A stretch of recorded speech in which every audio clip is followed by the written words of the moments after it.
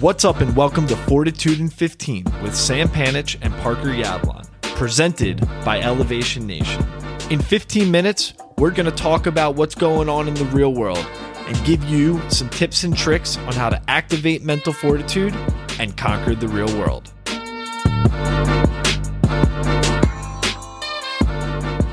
Happy Thursday to you, Parker. How's your week, brother? Life is good. What can I complain about? Summertime's approaching. The world seems as if it is back to normal. I know, obviously, actually, I take that back. America seems like it's getting back to normal, although we know the world is still struggling with this pandemic. From my experience this past week, was in a bar with a lot of people inside. It was nice just to dance and have fun and not really worry about masks or just getting COVID. It's good. I'm excited for what this summer has to bring, and things are good. Good. That's great to hear, man. That's awesome. And, on this week's episode, our interview with Zach Gerlich, we talked to him all about his life, his journey, and the theme of this week's episode was really just asking questions, right? How to ask a question in the right way, because Zach obviously figured that out. And it became super advantageous for him and helped him in his career. It helped him with his living situation. It helped him with college. And I think a lot of young people forget the power of asking a question in the right way. So there's no better time, I think, for us to talk about some of the unique advantages that young people have that honestly get overlooked, or some people even think are disadvantages in the real world. And, we were talking earlier, one of the big ones that I think people sometimes forget about that holds a ton of weight in the real world is the fact that you're young when you ask questions. Your youth, your inexperience, and your almost naivete to situations is a positive, not a negative. People, when they're adults in the real world, they don't necessarily feel as inclined to help an adult competing for a similar job who has a similar path that's the same age as them. They might network if it's mutually advantageous, but let's be honest, when you're a young person, you don't have much to offer someone else. So the fact that you are young, you don't have a lot of experience, people are looking to mentor someone that they can kind of help. You not having that experience and being young is something that I think people need to take advantage of more, because now's the time for ask for those favors. Now's the time to ask for those coffee meetings, those introductions, because you do have youth on your side. Well, yeah, I want to clarify your point there. Like, the young people have a ton to offer. We just don't have the experience that we can rely back upon. Like, we don't just have the experience of someone who's been in the working world for 20 years. However, I do think young people have a lot to offer, even if you don't have a lot of experience at all, whether that's your technical background and experience. Like, think about kids right these days who went and got like a computer science degree in college.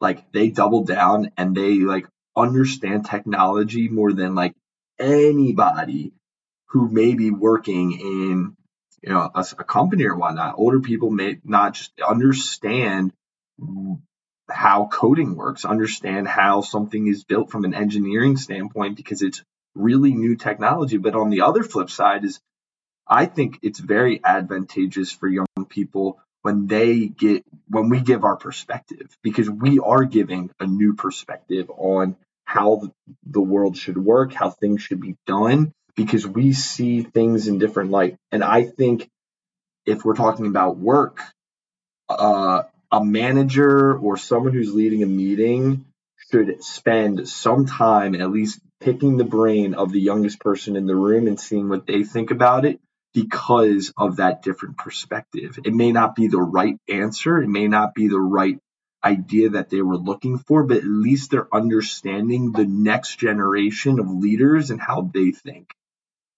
Yeah, I think that's absolutely true. And it's another advantage that young people have is we come into situations blind. And a lot of people think that's a negative.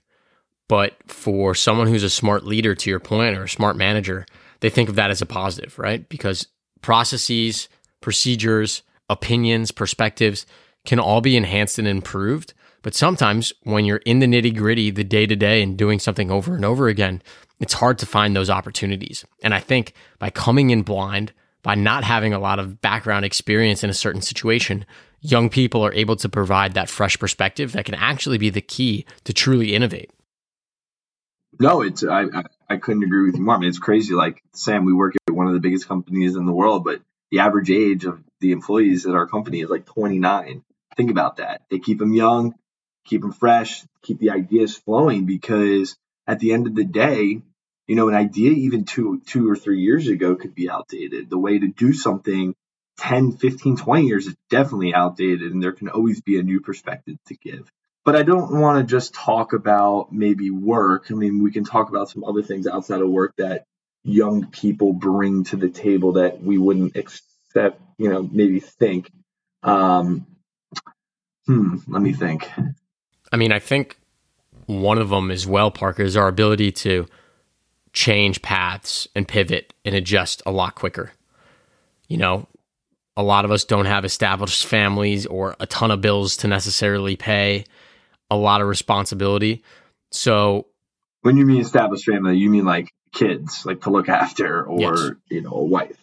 So I think sometimes young people do have that advantage that they can take a step back, take a minute to be, introspective, to have some self-awareness, understand that the situation they're in is not something they like, and then make a big change. And that's something that I think young people can do, but they don't necessarily take advantage of enough. Why not mix it up, right? Should I pull out my Gary V? You're in your 20s. Like, you have your time to fail. This is the time that you can do whatever you want and fail. This is the time to fail. This is your advantage. I can't fail now that I'm in the 40s. Like, you're in your 20s. Do what you got to do. Quit your job. Go do, like, all right, I'm not going to say quit your job. But the advantage that we have as young people who are transitioning from college to the real world, and even in the real world for some years now, is we have the ability to fail. And not that anybody, like, that's not saying someone in their 50s or 60s doesn't have the ability to fail, but the threshold for failure is a lot different. The way that we can fail and just look at that situation and learn from it, I feel like we can grow tremendously and use that concept of self-awareness, the pillar of mental fortitude, to understand why we failed and then continue to build our vision and move forward around that. And, maybe you failed at, something really small at work, or even as big as you took a job that you aren't right for. Now, since we have so much time on our side, we have the ability to then take advantage of that, learn, and move forward. Absolutely. And I think that all comes back to your mindset, right? And that's what we're preaching here.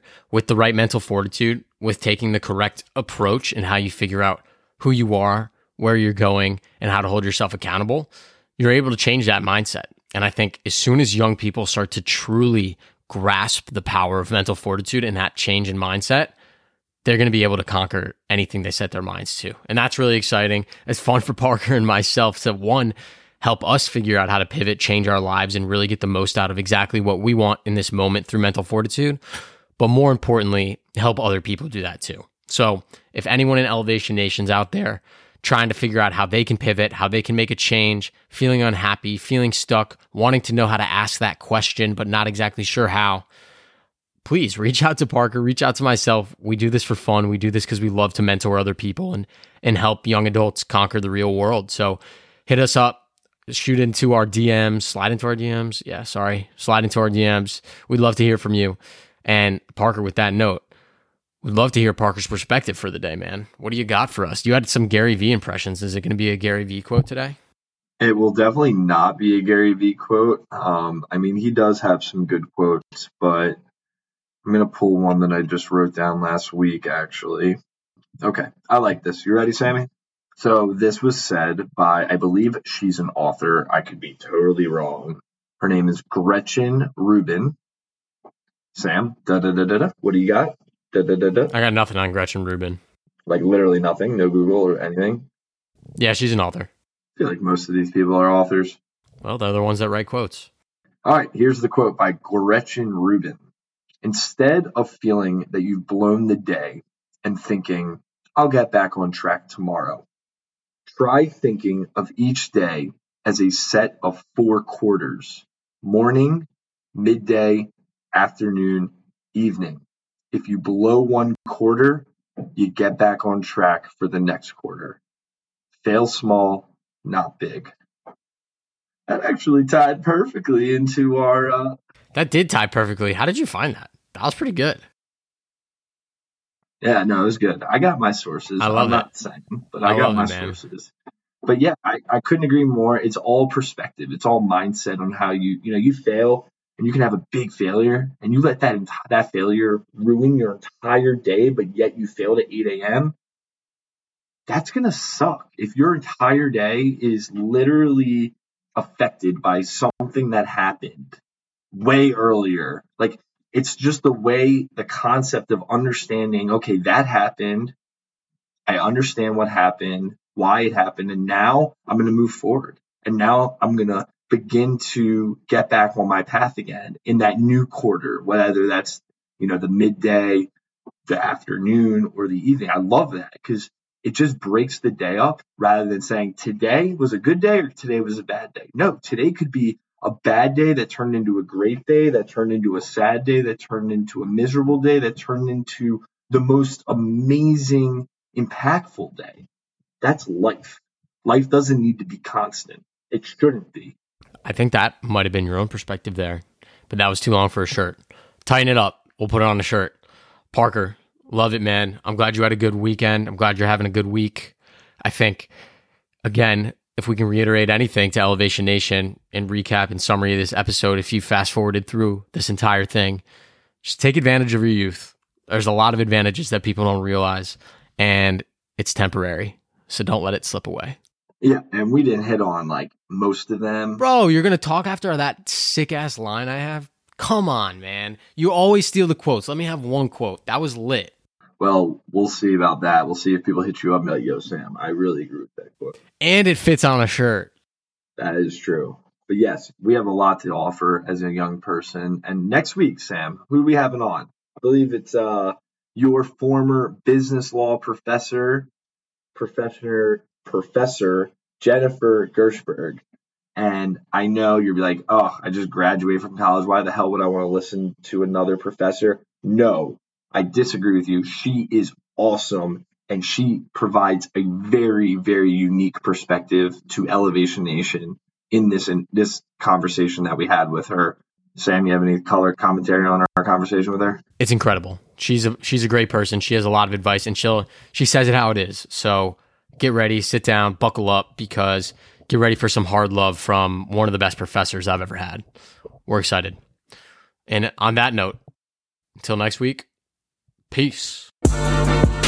Hey, it's Parker again. Thanks for listening to Fortitude in 15 this week. Subscribe wherever you get your podcasts on Spotify, Apple Podcasts, Google Podcasts, wherever it may be. If you want to join the nation and follow Sam and my journey, you can follow us at elevationnation.io. Or you can visit us on the web at www.elevationnation.io. DM us, text us, email us if you want to share your story, you have any ideas for the podcast, or if you think anyone else should join our conversations. Our intro is produced by Jay. Shoot him a follow on Instagram at produced by Jay. Thanks to our mentors Rich Keller and David Hess for their constant support. Be sure to tune in for the next conversation. See you then.